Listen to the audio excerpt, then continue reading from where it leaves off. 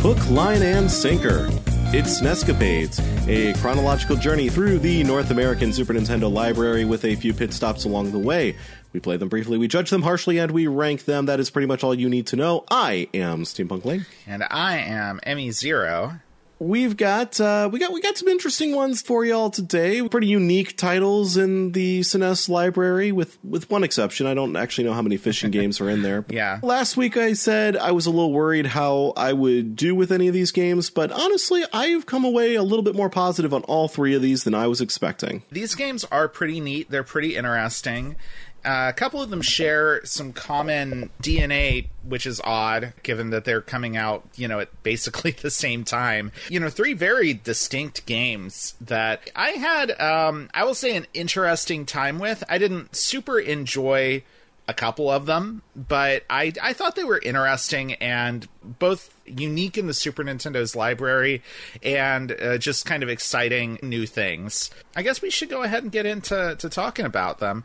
So what do we have first, Steampunk Link? On the docket for today, we've got Mech Warrior, Shadow Run, and Super Black Bass, and we are going to start off today with Mech Warrior. So get inside your giant robot, what has a gun on it, and let's get heated. That's right.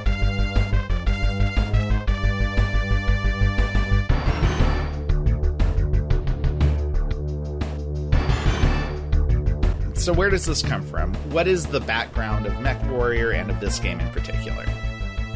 The video game comes to us from publisher Activision, who we've talked about plenty of times. Super great company there. And developer Beam Software. I think we might have talked about them, or actually I think I might have talked about them back in the Dino City episode. I think they worked on George Foreman KO Boxing. Well, I mean, we've actually played several Beam Software games at this point, because we've done Smash TV. I believe there's at least a couple of other Beam Software titles that we've done, but that's the one that's really kind of sticking out to me. But that's not the whole story here, of course. Mech Warrior is the video game adaptation of BattleTech, which is a wargaming franchise. It's a game played mostly with pen and paper and miniatures and hexagonal tiles, I believe. Am I right in that? I'm not really sure what kind of tabletop game original BattleTech was, but that sounds extremely plausible. I have to admit, I mostly know BattleTech from hearing things about its expansive fiction and the various video game adaptations of it. The one bit that I'm not super clear on is the tabletop game. Okay, fair enough. Well, we talked a little bit about the BattleTech centers or whatever that they used to have. That came up in an issue of Nintendo Power not too long ago that we discussed, right? Yeah. You informed us a little bit about what those were, so if you want to know more about that, go back and listen to one of those Playing with Power episodes. I wish I remembered which one it was, but this game, Mech Warrior, kind of really just like the tip of the iceberg when it comes to BattleTech. This game was created by the FASA Corporation, which, as luck would have it, is also the company behind Shadowrun, which we're going to be talking about in just a bit. They were an American game publisher founded by Jordan Wiseman and L. Ross Babcock III.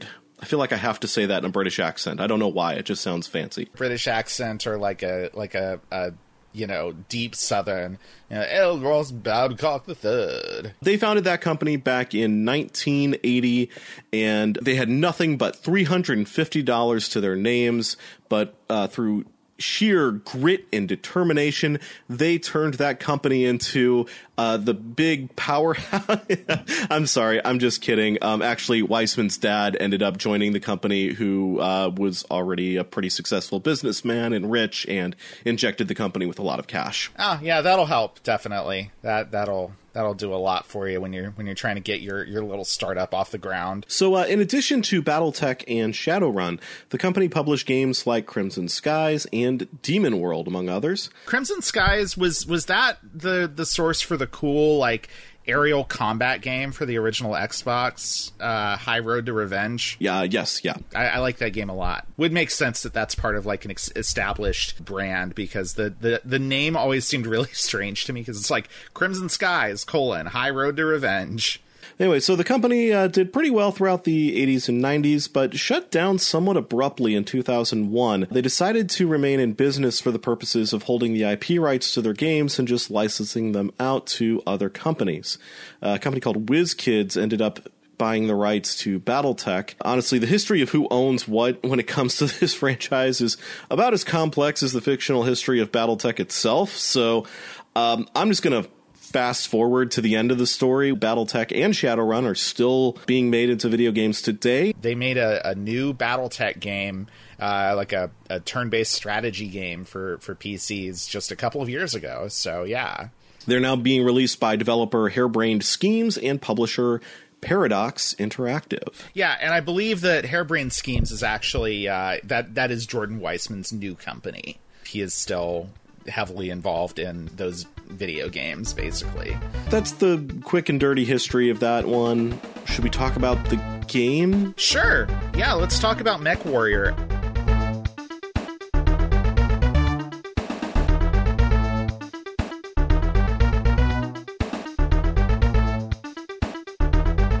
So MechWarrior is a game that I have strong but very vague memories of playing this back when I was a kid, when it was a new game. I had a friend who, I can't remember if he owned this or if he just liked it so much that he rented it like several times consecutively.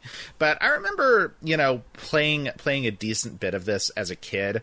And like, that's kind of interesting to me because I feel like for as sort of fiddly as this game can be, I would have been more annoyed by it as a kid, but I guess I just had a lot of patience back then. But this is a game that I guess the closest comparison we have for it on the Super Nintendo is definitely Wing Commander. You are a pilot of a mech, giant walking tank in the BattleTech universe.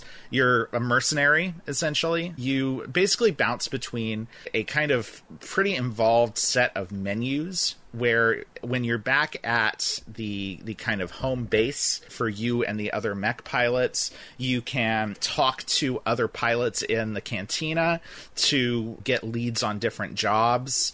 Then you have a garage mode where you can go to repair and upgrade your mech between missions and eventually to buy new mechs. And then there's a job screen where after you get leads on jobs from people in the cantina, you can select those jobs, get information on them, like kind of what the location is and how many enemy mechs there's going to be there. And you can kind of barter for like your fee. Basically, you can kind of try to raise it and see how high you can go before the people offering the job just refuse to pay you anymore. And once you've selected a job, you can start the mission, which, there's a few different kinds of mission objectives, but everything plays out from a first-person perspective, heavy use of Mode 7, so you are inside the cockpit of your mech, and you have various different weapons that you can select. Generally, the objectives involve just taking out a certain number of enemy units that are kind of encroaching on your position. Sometimes the mission is actually more about defending a base and making sure that the enemies can't get close to it. Generally, these don't last very long. Generally, all of the missions, at least in the early game, which is what I played, are over in like a couple of minutes, whether that's from you dying or you destroying all the enemies. They never last very long.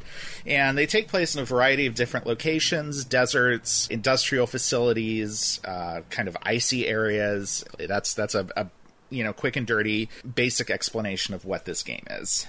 I think that was a very good rundown of what this is. I didn't get too far into it, like I said. I went to the little canteen or bar or whatever it is. I talked with a guy who I'm going to call Robo Fonzie. The guy with, like, the big robot eye. Not necessarily his portrait when he's speaking, but his sprite in the bar just kind of resembled Fonzie from Happy Days to me. So he will always be just a cyborg Fonzie to me. Robo Fonzie. Yeah, he kind of gives you a breakdown of what's going on in the game, helps you sort of get started, which I thought was a cool feature. The game does kind of, help you figure out what you're doing if all of the menus are a little bit daunting, which they were a little bit to me, though I think that they do a pretty good job of, like the different menus are presented as screens and things that you don't have access to yet are just like staticked out, which, kind of limits the amount of options that the game drops on you from the outset, which I think is pretty clever, and I think that's pretty good design. It is, yeah. I think this game does a lot better of doing that same sort of loop that Starfighter did. Well, Wing Commander. Wing Commander did. Why do I keep wanting to call it Starfighter? I did this before we started recording, too. I don't know. I don't know why I keep wanting to call it Starfighter. Wing Commander.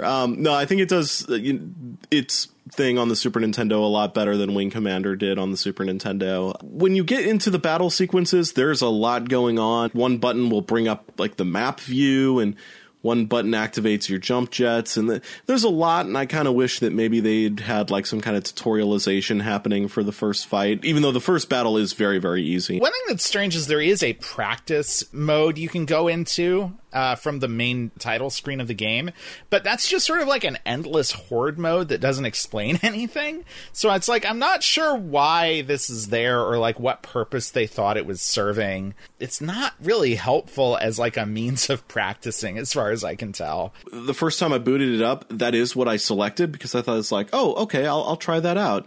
Maybe this is a good way of getting a sort of vertical slice of the game. And yeah, it just dropped me into a battle that I was completely overwhelmed by, and I immediately bounced off this game, and I was like, I don't think I'm going to be able to play this. Like, I was worried this was going to be like Koei strategy territory for me of like just completely impenetrable gameplay, but I gave the game another shot and did not choose practice this time and just did the regular story mode, and things clicked a lot more for me at that point. Honestly, they shouldn't call it practice. They should just call it like endless mode or challenge mode or something like that. Quick battle or something, you know? If you go in there thinking that like this is going to show you the ropes, it's just going to overwhelm you, and it could severely taint your impressions of this game from the outset. That does not make a good first impression, for sure. No.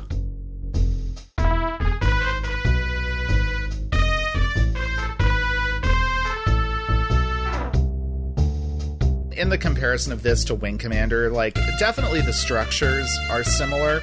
Like Wing Commander, this is also an adaptation of a PC game. There was a MechWarrior game in 1989 that this is vaguely based on, but this is a much more kind of liberal adaptation of it to the Super Nintendo than Wing Commander was. And the graphics here, the way everything is set up, actually works. Like, it's all like, there is a lot going on, definitely, but it is readable, and like it is possible to kind of just sort of slip into how this game functions and get into it. Yeah, I was definitely able to at least wrap my head around how the action controls in this game than I was in Wing Commander. So, I mean, I got to give it points for that. It definitely adapts its control scheme to the Super NES better than I think Wing Commander did. It's almost not fair because it's in outer space. It's a game that has to happen on 3 axes, which is not the Super NES's strong suit at all. You know, where this game, you know, is mostly just happening on 2 axes. If this game has anything, I mean, the way in which this game has a third axis is almost more like Doom or something than it is like a flight sim. You know, like things can be, like mechs can hover in the air above you and you can hover, but ultimately, you know, you have a pretty wide angle for like where you can aim. A lot of your weapons lock on. Generally, if you're going to be in like a really bad situation here, just not being able to see your enemy or like aim at them is not going to be the problem. To keep going with the Wing Commander comparison, you know, that felt like a game that was just dragged kicking and screaming onto this console.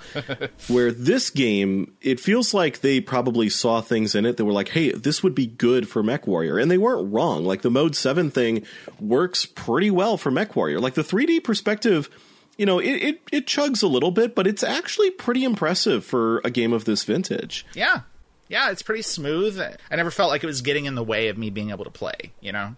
If you are somebody who has a stake in that franchise and you see what the Super NES can do, you know, you can start connecting the dots and saying, hey, we could do this on the Super NES, and I think we can find ways to do it well. So, you know, it doesn't feel like it was just forced onto the system because it's a popular franchise and we have to have a game with that title on it available in stores. A good effort was put into making this game work on the Super NES, and I do think that it mostly does. Again, I don't think this is a game for me. You know, this kind of stuff has never really been my cup of tea at all, but I appreciate what they've done here. I think the controls still could have used a little bit of work, though I honestly don't know like what the right way of doing that sort of control scheme on the Super NES. I don't know what that looks like, though I would have added maybe the ability to strafe left and right by hitting L and R. That was really the thing that I feel like was missing for me, was like I didn't feel like they were necessarily using the controller to like its full advantage. And yeah, strafing would have been really nice in a bunch of cases here.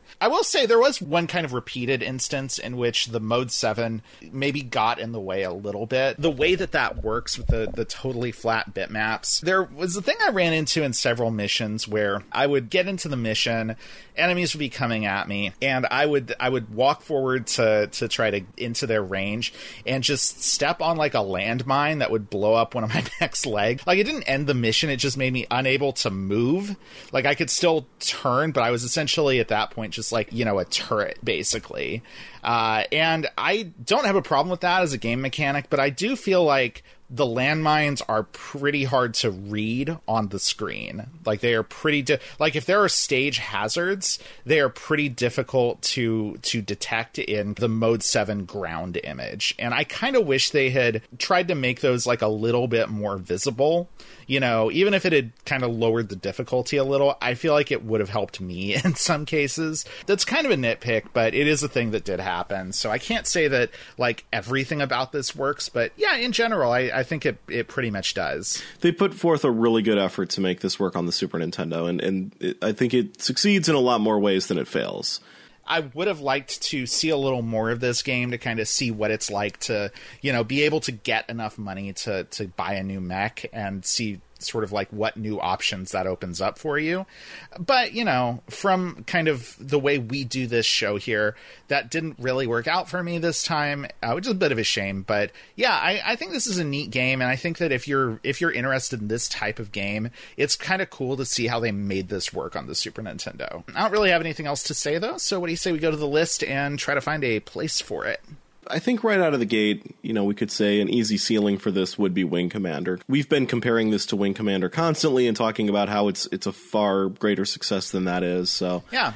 Wing Commander right now is at number 93. So yeah, I'd say that's a good floor for this. So let's kind of see where we want to go up from there. Or yeah, floor. Did I say ceiling? I probably said ceiling. I meant floor.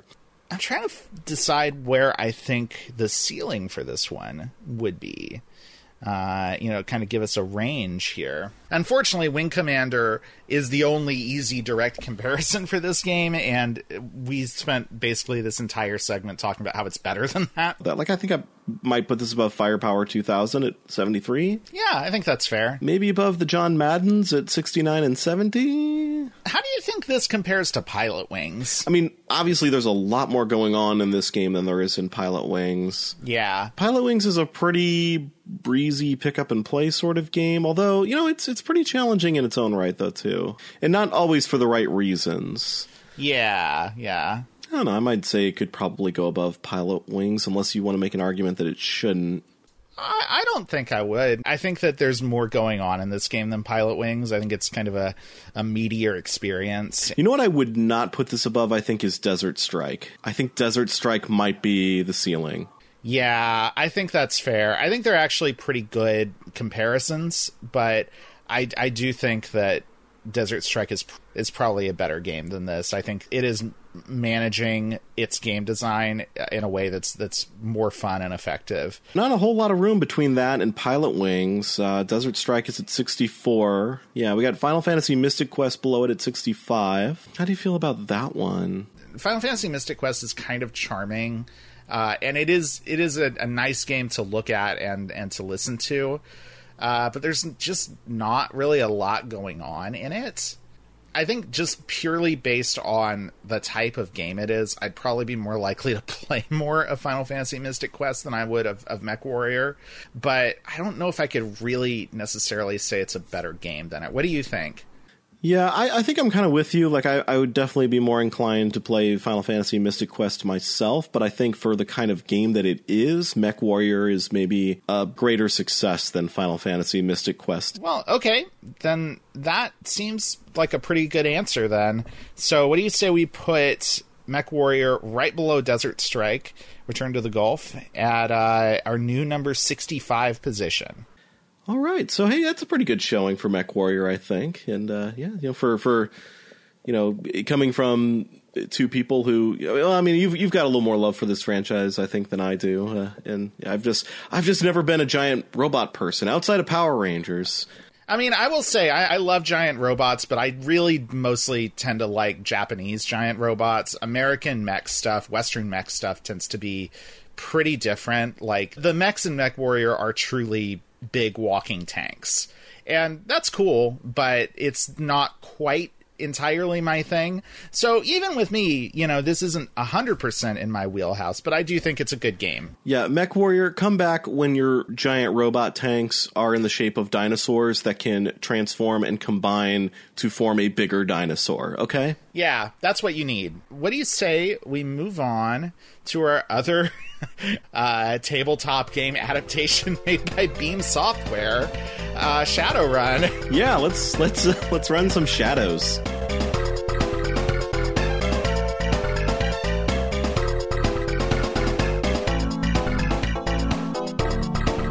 Like you said, this is another game based on a property from FASA Corporation, and this is another game developed by Beam. Oddly enough, not a game published by Activision, but by Data East. That might be the weirdest thing about this, is that with all the connective tissue these two games share, they have different publishers. Yeah, I'm not really sure how that works out. And honestly, Data East seems like kind of a strange publisher for something like this.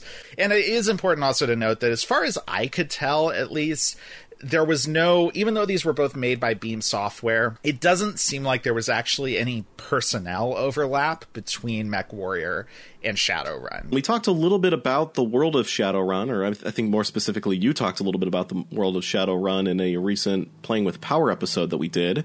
So this is an RPG, but it's a pretty different RPG from what you'd expect on the Super Nintendo. I don't know if we've really seen anything much like this one. You control one character for the most part. You're going around. You've just, I think his name is Jack. Yeah, Jack Armitage, which is pretty cool cyberpunk name. Yeah, you wake up in a morgue because some folks brought you in there because your brain had been fried and you flatlined. Cyberpunk.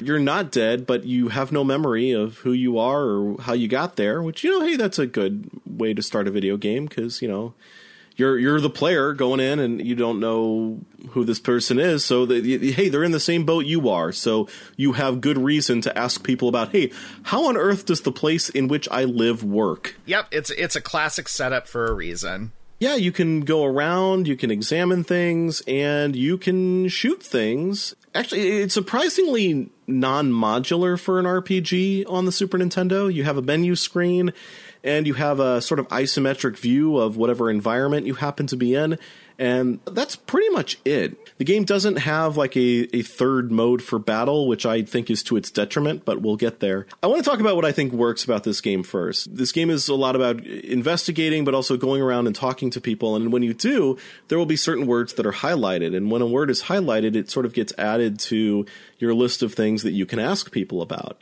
And it's an interesting sort of lock and key system in which, you're going around, you're talking to people, you're getting these keywords, you're finding out about these concepts that you can then go and ask other people about, and they might be able to, shed some light on the concept for you, which may open up more keywords. I like that system a lot. I think that's really neat. And I do like the way that you investigate. I'm not crazy about the sort of cursor mode that you have to go into to open most doors or pick up items. I really wish that they had, this game, it feels like it should have been a PC game, or at the very least should have had SNES mouse support, which I do not think it does. No, and it's strange, too, because it's like, okay, so you move the character around with the control pad. That feels pretty much normal, like it would in any game with this sort of perspective. But, yeah, in order to interact with anything, even if you're right next to it, you have to press another button to bring up a cursor and click on it. And then it'll give you a list of options for, like, what you can do with it. Usually just, like, examine and use, but sometimes you can also pick stuff up. There is no situation I personally found playing this game where that was more useful than just having like a context sensitive action button, where like if you were to just stand next to a thing and then press the button, it just gives you, it just either does the thing or it gives you a list of options. Then like having to do that extra step in the middle with the cursor never felt good. I got used to it, but it wasn't ever a thing that I felt like there was any point to. I will say, in the game's defense, the actions that you typically have after you've, clicked on something with the cursor are to examine it with the L button, or to interact with it, like, if it's a door, you can open it, or it's an object, you can pick it up with R. I think you can just press those two buttons to immediately do the thing if you're close enough to the object. Really? Okay, I wasn't aware of that. I think so, but you have to know that it is something that you can interact with. So a lot of times you're still going to be using the cursor just to sort of pixel hunt and see what things are in the room that you can interact with, and then go over there and use L or R to interact with them in whichever way is most appropriate. But yeah, I really wish that anytime you were near something you could interact with, it would just bring up a contextual menu saying, hey, do you want to examine this with this button, or do you want to pick this up or do the thing with this button? It feels like trying to put a PC game on a console. Which is doubly strange, because this is not an adaptation of the PC game. This was made for the ground up for the Super Nintendo. There is a Shadowrun game for the Genesis that came out at the same time as this, which is a completely different game that feels much more like a console game.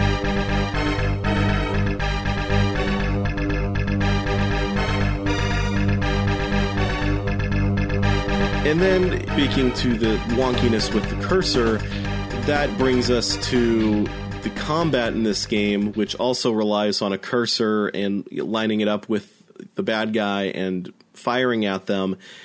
And that's where things get pretty bad, because you really have to leave yourself open to just getting shot when you're shooting back at an enemy. And I'm not necessarily saying that it should have just been a straight up turn-based RPG like Final Fantasy or anything like that, but what if engaging in a battle took you into a sequence in which you're in a top-down perspective, one screen kind of shooter, maybe almost like Smash TV. That could have been cool. Yeah, I think that would have been good. I think even just changing into a grid-based strategy game mode at that point would have been fine too. The thing that you do need to understand about this is when you go into combat, there are a lot of just random offices in this game you can go into, and there'll just be dudes in there that want to shoot at you.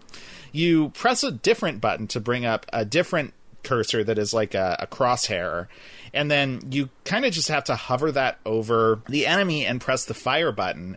And then behind the scenes, the game is rolling dice to see whether you hit or not. So you're not going to hit every shot, and it's going to do variable damage. So, combat can just tend to be this sort of tedious war of attrition thing, where you're standing on sort of one side of a room and the people that are shooting at you are on the other side, and you're just kind of moving the cursor from guy to guy as they go down and hoping that you get them before they get you. And this is the thing that I really don't like about this game, is how it does incorporate the dice rolls of a turn-based RPG like Final Fantasy with the actual, you have to physically do a thing to perform this action. And it's I feel like you should have just picked one. If shooting this guy relies on me maneuvering a cursor, and lining it up while leaving myself vulnerable to enemy fire, in order to line it up, and the enemy is going to move, meaning I have to reposition the cursor every time I fire. Maybe just make it a given that I'm going to hit him every time I hit the trigger,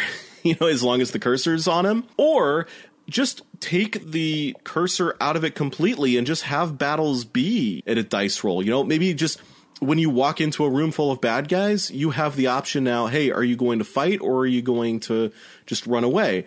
And then let the game roll some dice, see how you do, and then based on that say, okay, do you want to keep fighting, or do you want to run away now? Or do things like that. And I have to assume that a lot of this stuff was done to kind of try to capture the feel of a tabletop role-playing game, but I don't really think it's effective here. I think it mostly is just more annoying than it should be, and I don't think it really plays to the strengths of the medium. So, yeah, I mean, one thing that is worth noting is that it is always possible to just, leave any room where there's, combat going on. The game doesn't really signpost this at all, but basically from the beginning, if you know where to go to find your character's apartment, which becomes essentially kind of a home base, it has a bed you can sleep in, which is the place you go to save your game and to level up your character once you have enough karma points, which is what you get for killing enemies hilariously. And also, when you sleep, it does refill your health completely. So you're never necessarily, at least in the early game, you're not necessarily in a situation where you're just gonna die, unless you're pretty unlucky with like random people shooting at you out in the street, which does also happen. But yeah, it's just like, you look at it and you go like, this is really the best you could come up with for how to do this major mechanic in the game here. And it's disappointing because this is like really close to being a game that I'm like, this is a really easy recommendation for almost anybody who's a fan of old RPGs. Like, this is something really different. This is an experience you're not going to get in most other RPGs on the SNES. And like MechWarrior before, it does a lot of things right. And I think I'm a little bit more disappointed by Shadowrun because it is closer to something that I would actually just pick up and play of my own accord because it's kind of my jam. I do think, it's a situation in which you can, get used to the wonky controls. And, I didn't get very far in the game. I died pretty early on, but, and that was disappointing. But I also realized, like, okay, I did a lot of stuff, but I also did a lot of stuff that I didn't really need to do because I wasn't quite sure where I was going with this or like how the game sort of wanted me to go. Because the game doesn't really guidepost you like super well in the early game. Like, I went around talking to a bunch of random folks before I finally went down the alley where the guy gets shot and I'm supposed to pick up his gun. So after I died, I was like, well, shoot, I did all of this stuff. But then I realized, like, except all I actually needed to do was follow that guy and pick up his gun. And then I'm almost at the point where I died. So. Right, yeah. This is going to be a real weird comparison, but it's almost like the game, the puzzle game, The Witness. Oh, yeah, I could see that. Your progression in the game isn't based so much on gaining a new ability, but learning a new aspect of the world that you personally now know that you can bring into future runs of the game, which I don't think is a bad thing. No, totally. Yeah, I mean, just to be very clear about kind of what the structure of this game is, it is pretty open. It's basically you wake up in the morgue, you go outside, you have one kind of forced conversation with a character that comes up to you right then. But after that, you're kind of just set loose in this little kind of open world that has a few different sort of locations you can visit in. And, there are different people to talk to, different keywords you can add to your list. And eventually you kind of, figure out what goals there are you can work towards. Like, for example, there's a whole thing that becomes apparent that there's a concert or like a club that you are being denied entry to because you don't have a ticket to it. And, you can talk to a guy in a bar that mentions that there's like a scalper that was selling tickets, but that he died. So there might be a ticket out there where he died. The game never sits you down and is like, okay, this is your first quest. This is what you need to do to progress here. Which, means that once you know what you're doing, you can do a bunch of stuff very quickly. You just have to kind of suss it out. It's neat, but I can also see where this would be really frustrating for somebody trying to come into it for the first time.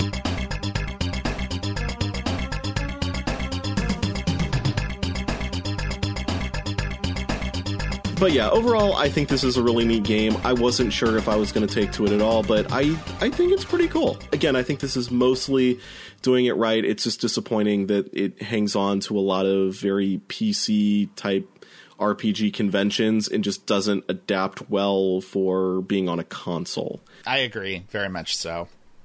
Did you talk to the dog? The dog was fun. The creepy dog in the alley? Yeah. Yeah, I did.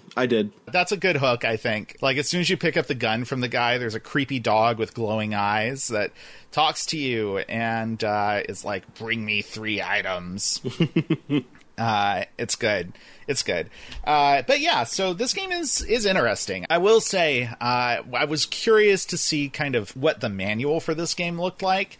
And I found a copy of it online, and it is actually pretty good at explaining like the core concepts of this game, but I do really pity anybody that rented this game back in the day and didn't get the manual and just had no idea what they were doing. I can see running into a brick wall with this really fast if you just don't know where to go or what to do. I do want to acknowledge that there are a couple of elements of this that we didn't get to because we only played the beginning of the game. We did not get to see the magic system, and we also also did not get to hire any other Shadowrunners as party members. There's like a bunch of other characters that all fall into like either like an attack, defense, or magic type that you can hire. And there's also a very extensive mini game for hacking essentially this game's version of the internet, the Matrix, which turns into kind of like a turn-based maze puzzle game, basically.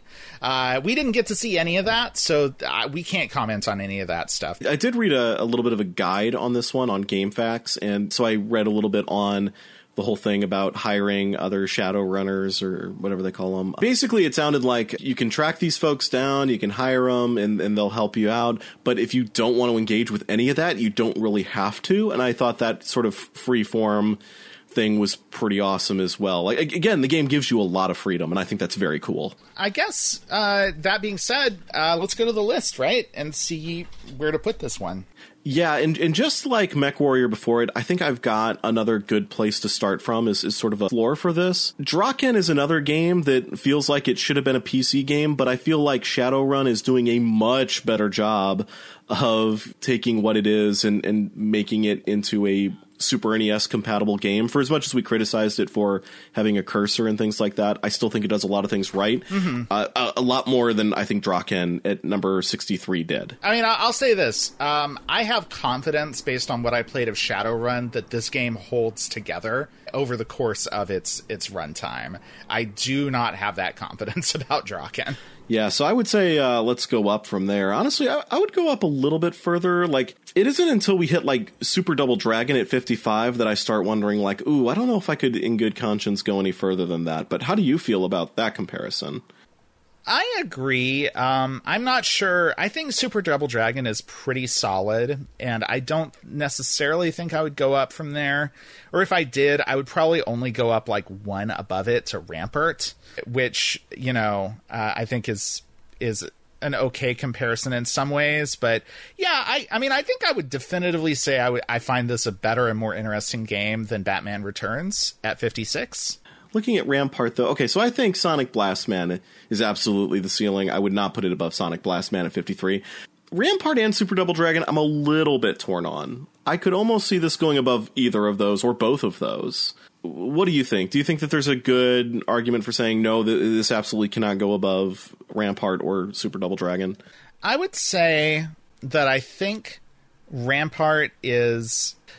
for one thing, it has, a couple of different game modes that are doing some different kind of interesting stuff with its basic gameplay mechanics. But also, it's just it's a very simple game in some ways.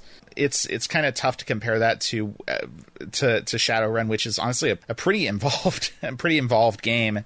But I kind of admire the ambition of Shadowrun so much, and the uniqueness of it on the Super Nintendo.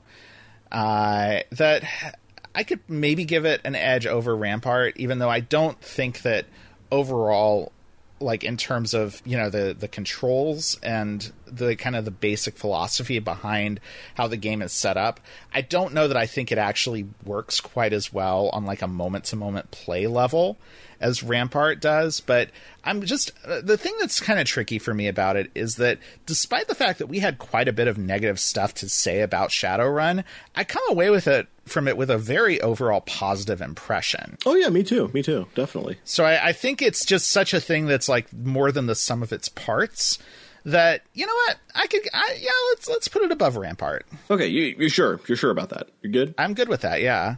So this will be our new number 54. Good showing, really, for FASA and Beam Software this episode, honestly.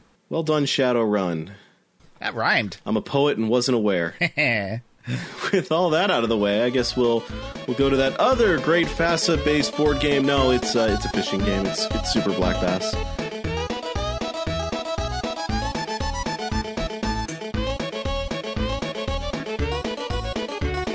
Black Bass. Who made Super Black Bass? Hot B made Super Black Bass. We talked about them back when we talked about Shanghai 2 in the Sim Earth episode. This was published by Hot B USA, which I'm guessing is just a subsidiary that they created over here to publish their games from Japan. Though oddly enough, according to Moby Games, Hot Bee USA's last published title was a game called Graffiti Kingdom, which was developed by Taito. Interesting. I'm kind of surprised they were publishing non-Hot Bee stuff over here, but okay. So, yeah, that's Super Black Bass. It's a fishing game. It's exactly what it sounds like. You are fishing for the elusive black bass, and you're just trying to get the most bass and the biggest bass. Yeah, gotta get that big black bass. That sounded bad. You know, you turn on this game and you hear that fiddle. It is distinctly not a violin. That is definitely a fiddle. That's definitely a fiddle, yeah. And you're just like, yep, this sounds like the music I would expect from a fishing game, sure. Just to zoom out a little bit and explain kind of the overall structure of this game. You're given a set period of time in which to go out and catch as many fish as you can. You are then going to be graded on kind of the total weight of the fish that you collected, and basically you're given an area to move around in with an overhead view of a little motorboat. And the lake that you're on is really kind of marked out with a bunch of different zones. Like there's visibly shallow water, deeper water. There's, areas that have a lot of plants in them. And once you get to the area that you want to be at, you press a button to go into the fishing mode, which gives you a kind of behind the back view of your fisherman, where you can select the what kind of lure you want to use. There's a bunch of different types of lures.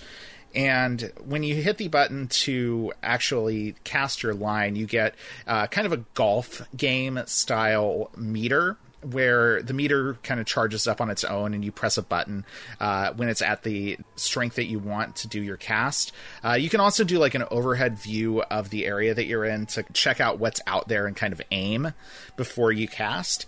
And then once you've got your line out, you can move it around, you can reel it back in, and this is a much more zoomed in view at this point, where you can see what fish are in the water, and you can kind of try to move your lure towards them to kind of tempt them. Once you hook a fish, you have to reel it in. You have to make sure that the fish doesn't escape. Yeah, and also you can only, at least for this first fishing tournament, which was the only one that I did because I didn't get very far in the game, you can only catch 5 at a time, so anything after 5, you have to start throwing the small ones back. You can pretty much just kind of keep trying to get bigger and bigger fish, and you can test out the lures. Some of them will stay pretty close to the top of the water. Some will sink a little bit as you reel it in. Some will sink and will only rise as you reel it in.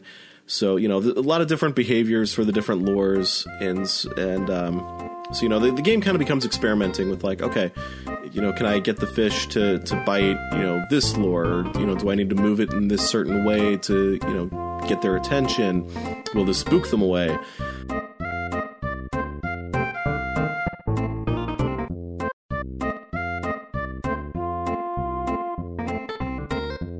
I don't know. I'm not a big fisherman person. I've maybe done it a couple of times in my youth and never caught anything. And my impression of fishing games has always been like, is the barrier to entry when it comes to fishing in the real world so high that a fishing game would be appealing to anybody who wouldn't just prefer to just go out and go actual fishing? I'm still not entirely sure, but there sure are a lot of fishing games out there. And and I will say, I booted this one up, started playing it a little bit. At first, I was just like, well, this is going like a lot of my real fishing trips do. I have not even seen a fish, let alone caught one. Then I realized, okay, the game is actually trying to give me a few hints here. Like when you bring up the menu screen, it'll say like, hey, sometimes fish like being near plants because they oxygenate the water and stuff. And it's like, oh, it's probably telling me that I should go into the part of the lake where there's green things. And I did. And then, hey, there's fish there. So, I started fishing. I started testing out different lures, trying to, get some fish. And I caught a few. And then I was like, hey, you know what? This is all right. This is okay. This is kind of an okay, chill experience. I'm kind of enjoying this now. I got pretty good at catching some smaller black bass. I think I caught like one that was like 3.7 pounds or something like that. It was still kind of a runt. Most of them were like less than 2 pounds, I think. But I could kind of see, like, okay, so in the water you can sort of see like shadows of the deeper of the fish that are in there deeper. Sometimes you'll see like dirt and mud kicking up in the water, which probably indicates that like there's a bigger fish near the bottom of the riverbed. I could not figure out what the magic combination of lure and movement was to get their attention. I tried using like a lot of the lures that tend to sink to the bottom, figuring like, well, if they're at the bottom of the lake, that's probably where I need my lure to be. But I could not get them to, I just couldn't get any interest there. So I also lost a few lures on some of the reeds, so I had to like cut the line and just leave it behind, which is always kind of a bummer. But I went from being bored to being like, okay, this is kind of neat, to being bored again, as I could not figure out what I was supposed to do to land these bigger fish, because it just seemed obvious, like, getting one of these big guys so I can see their shadows at the bottom is probably what I want to do in order to win this tournament and move on to the next stage. But yeah, I just couldn't figure it out, and I didn't feel like I was really getting any hints as to like what I might have been doing wrong, or if like there was some kind of RNG involved or what. I didn't know. I had a pretty similar experience, actually a pretty similar arc there of, boredom to interest to boredom again. There's quite a bit here, but I do think you really need to want this experience of fishing to dig deep enough into it to kind of learn what is going on there and get past that hump that you and I experienced there. Yeah. I feel like there's a reason why fishing works best as a mini game in other bigger experiences, right? I mean, I'll say this. My general feeling about fishing in video games is that, like, I am very unlike... It's basically, like, the same kind of deal as with, like, pool. So, like, I am not very likely to pick up a game that is just a fishing game or just a pool game or like just a card game or whatever. But if you put one of those things into another game as a very full featured mini game, I'll probably spend quite a bit of time with it. Like I did that with the extensive fishing mini games in Yakuza 0 and Final Fantasy 15. I'm there for that, but I don't really think, for whatever reason, that fishing on its own in a video game does enough for me to really want to dig into that. The more you get into this one, it becomes clear that this is a very full-featured game. This is something that, stands on its own. I just don't really have the personal interest in the subject enough to get into it. Yeah, and I just think, fishing, it's always walking this thin line of being like a good simulation, but also like not losing the more casual players who might come to it. And yeah, that's probably a hard line to walk. I mean, I got some entertainment out of this. I did find myself enjoying this to some extent for a while. So, I mean, if you're really into fishing games, this is probably a pretty good one. Yeah. I think that's fair. But yeah, ultimately it does come down in kind of a similar way to other kind of sports games that we've played, where like I can recognize the craft, but I can't really say that it does enough for me to bring me in. And with that, do we want to head over to the list? I think so, yeah. Boy, where to start with this one? Oh, that's tough. We got Super Bowling at 103, which it's kind of a limited game for a niche sport that, I don't know why you wouldn't just go out and go bowling if you want to go bowling that bad. But also, like, it was fine, and we enjoyed ourselves with it. I think there's probably more to this one than there was to Super Bowling. Like, I think you could probably sit with this one longer. But was it more fun? I mean, not for me personally, but I like bowling more than I like fishing. And I think that bowling just, it translates in a very direct, easy way to a video game. Yeah, I guess, given that, I could probably see this going above Super Bowling. I do not think this goes above Super Baseball Simulator 1000 at 101. No, I agree with that. So I guess the only thing that's really a question here is Jimmy Connors Pro Tennis Tour at 102. Do you think this goes above or below that?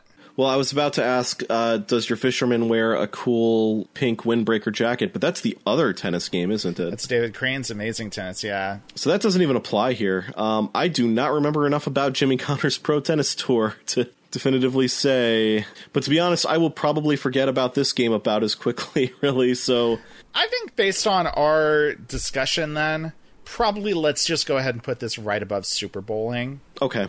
I think that feels good to me. All right, so congratulations, Super Black Bass number 103. Yeah, I mean, for a game that neither of us really have, much in the way of feelings about, I think it actually did pretty well for itself. Yeah, on a list that now has 187 games on it. Gadzooks, that's a lot of games. That is a lot of games. We're getting really near the 200 mark here. We are, yeah. That's exciting, because that's like, oh wow, we're making it through this. It's kind of... We are, yeah. Significantly. It's kind of nuts to think, like, when we first started and we didn't even have a list, we're just, putting things up arbitrarily because we only have, like, a couple of games that we've talked about. Like, and now here we are, like, in a nearly 200 game long list.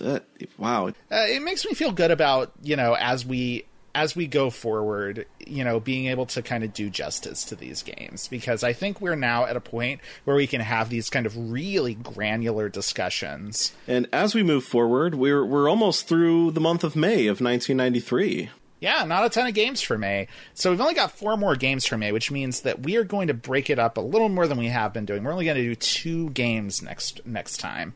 So, Steampunk Link, what do we have for next episode? So next time we've got Super Turrican and Tazmania. That slobbery Looney Tune boy. We're gonna be all about him. Taz was weirdly popular back in the 90s. He really had a moment in the mid-90s. I can't really explain it, but he was everywhere. He had his own cartoon show.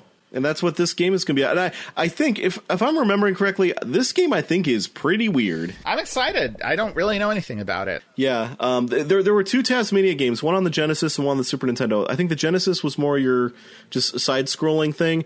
I think this one is like a first-person perspective, like... Really? On rails kind of thing, I think. Oh, man. Okay. I guess we'll see. That's interesting. Yeah, please join us next time for that.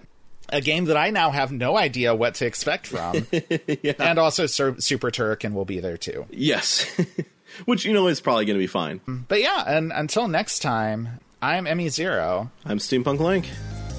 And remember, dog controls your destiny. Play aloud.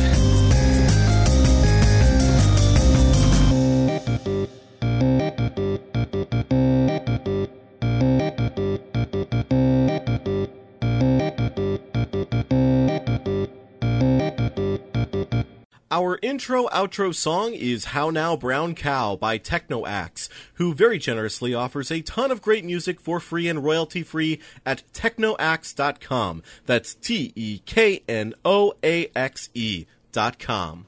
Actually, it's funny you say that, because when I encountered that dog, I immediately took a screenshot of it, because I was like, there's a good chance this is going to be the cover. Yep.